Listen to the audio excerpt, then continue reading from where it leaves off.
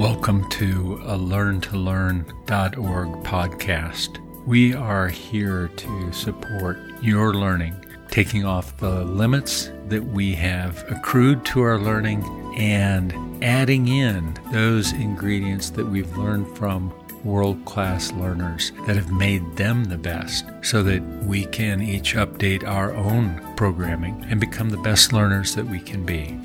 We're really glad that you're here to share some time with us. We hope that this brings you exactly what you need today to better engage in your life and your learning.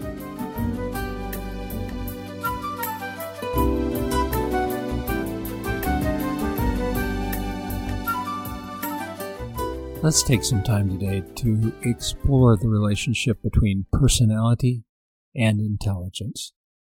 There are a lot of ways of thinking about intelligence. Do we talk IQ? How do we measure it? But in terms of functional intelligence, day-to-day intelligence, what's the relationship between that and personality? There actually have been a lot of studies done, studies that ultimately involve over 1 million people, over 1,300 studies looking at this relationship. And there's one factor that seems to most connect those two areas. There are lots of things about personality that don't necessarily spill over to intelligence. Somebody could be bubbly, or they could be disorganized, or they could be outgoing or introverted, or on and on. Those don't necessarily correlate. But the thing that does is our openness to new experience, our willingness to engage and find out new things, to change our point of view. People that want the status quo, that want to keep things how they are, that are routine seeking, this actually tends to correlate with lower intelligence. Extroversion, as we said, has almost no correlation to intelligence, although being more sociable does have a negative relationship to some cognitive abilities. Other research shows that intelligent people, the most intelligent people, love to spend time alone. This gets us to what we're really trying to explore here today. If you want to get smarter, don't feel limited by your personality. That's not the issue here. Your personality can be whatever it is. With this one factor in mind, we need to have some interest in exploring new things, in changing, in evolving, in challenging our assumptions. Now, to us, it's interesting. If we think about learning, the very essence of learning means to engage in new things. Well, learning doesn't mean how do we stay in the same place. Learning, obviously, is all about what else is there, what don't we know, and how do we engage in that? How do we incorporate that, and how does that change us? How do we be open to new ideas, new information, new experiences? Jeff Bezos has said that the smartest people are constantly revising their understanding, reconsidering a problem that they thought that they had already solved. He goes on to say that they're open to new points of view, new information, new ideas, contradictions, and challenges to their own way of thinking. That's the essence of learning. And that, of course, is directly correlated to intelligence. Once again, research backs this up, that we may seem like we're less smart if we change our mind. Well, you didn't know what was going on. You didn't understand that. But it actually turns out that smarter people are ongoingly changing their mind. They're constantly seeking out new points of view, new ways of engaging in things, new perspectives. And this also translates to success in school, because we're constantly, if we think about going from third grade to fourth grade, we're talking about updating our understanding of things. The things that we learned in third grade, maybe we're building on those, but we're going beyond those. And we're looking back and saying, yeah, that was okay, but here's the next step. Here's the next perspective. Here's the greater understanding. And then that goes from that grade to the next, to the next, to the next, however long we live life. There is research that shows, for example, that entrepreneurs who, in the middle of a pitch competition where they were competing to see who had the most effective pitch, that those that changed their position during the process were 6 times more likely to win the competition.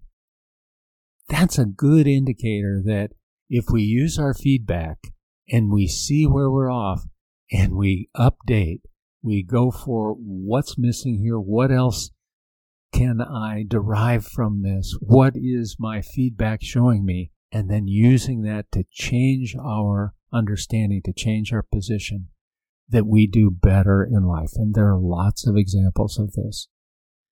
Another way to say what we're talking about here is, rather than trying to be right, we want to find out what is right. Now, none of us like having the shortcomings in our understanding exposed, but over time, people recognize that, they went beyond their limitation. They're not just somebody that always insists on being right. People spot right away when we're in that mode of, whether I'm right or wrong, I'm right. And they don't respond well to that because all of us inherently sense our own limitations and understanding. So when those around us let that be seen, we have a certain compassion for them, a certain appreciation of them. So don't be afraid to admit that you don't have the answers. When we look around at people that have resisted change, we see the outcome of that. We see how they become stuck, how their life becomes limited.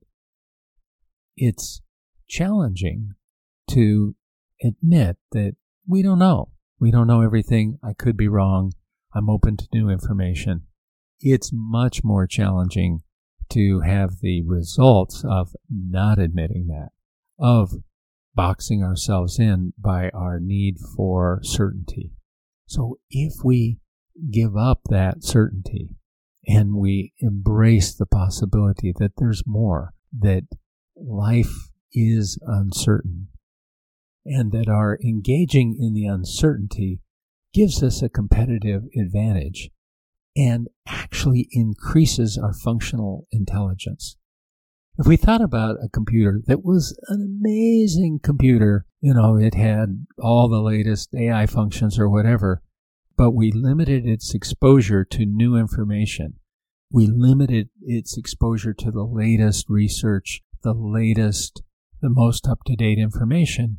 That computer would become irrelevant. It's pretty easy to see that limiting ourselves in that kind of way has the same impact. We're stuck in time in the past, in what we have previously learned. So if we want to overcome the limitations of certainty, if we want to keep our intelligence expanding, there are a few things that we might want to do. We want to practice intellectual humility. We have to remind ourselves that our beliefs and our opinions could be wrong. Even on topics that we're sure about, we want to be open to revising our views based on new evidence and new experience. We want to seek out different perspectives, read authors or talk to people with different viewpoints than our own. Try and understand where they're coming from, even if we disagree. We want to question our assumptions. We want to routinely examine the unstated underlying assumptions that are the basis of our thinking. We have to ask ourselves, what are we taking for granted as true that we don't have proof about? Or if we have proof, is there maybe a bigger perspective that we're going to have later? We're pretty sure that Newton was quite certain about his proof, and yet all of that changed and upgraded when Einstein came along. We want to avoid all or nothing thinking. rather than seeing things as absolutely 100% certain or certain that it's wrong, look for the nuances and the shades of gray. Very few things are completely black and white.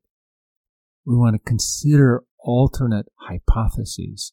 We want to evaluate an idea or situation by taking the time to actively generate other plausible explanations beyond our initial interpretation. Don't just latch on to the first conclusion that we arrive at. In this, we want to recognize the limits of our knowledge. There are inherent limits to what any individual can know or predict. We have cognitive biases, and we lack complete data. So stay curious, stay hungry, keep exploring. Make probabilistic rather than definitive predictions.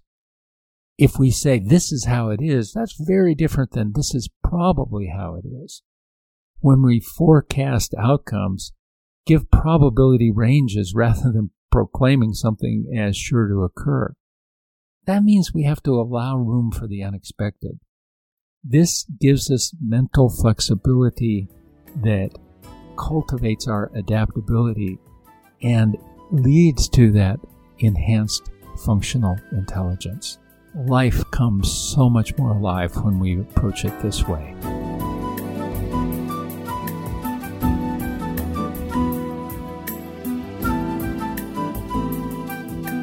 Thank you for listening. Our purpose is supporting your capacity to learn and to attain all that you can imagine. We hope you use the perspectives and exercises that we have shared. Feel free to send us questions, ideas, experiences that might benefit our listeners via learntolearn.org, learn-to-learn.org. Finally, please help others by sharing our link with your friends, family, and other loved ones, since how you learn is how you live.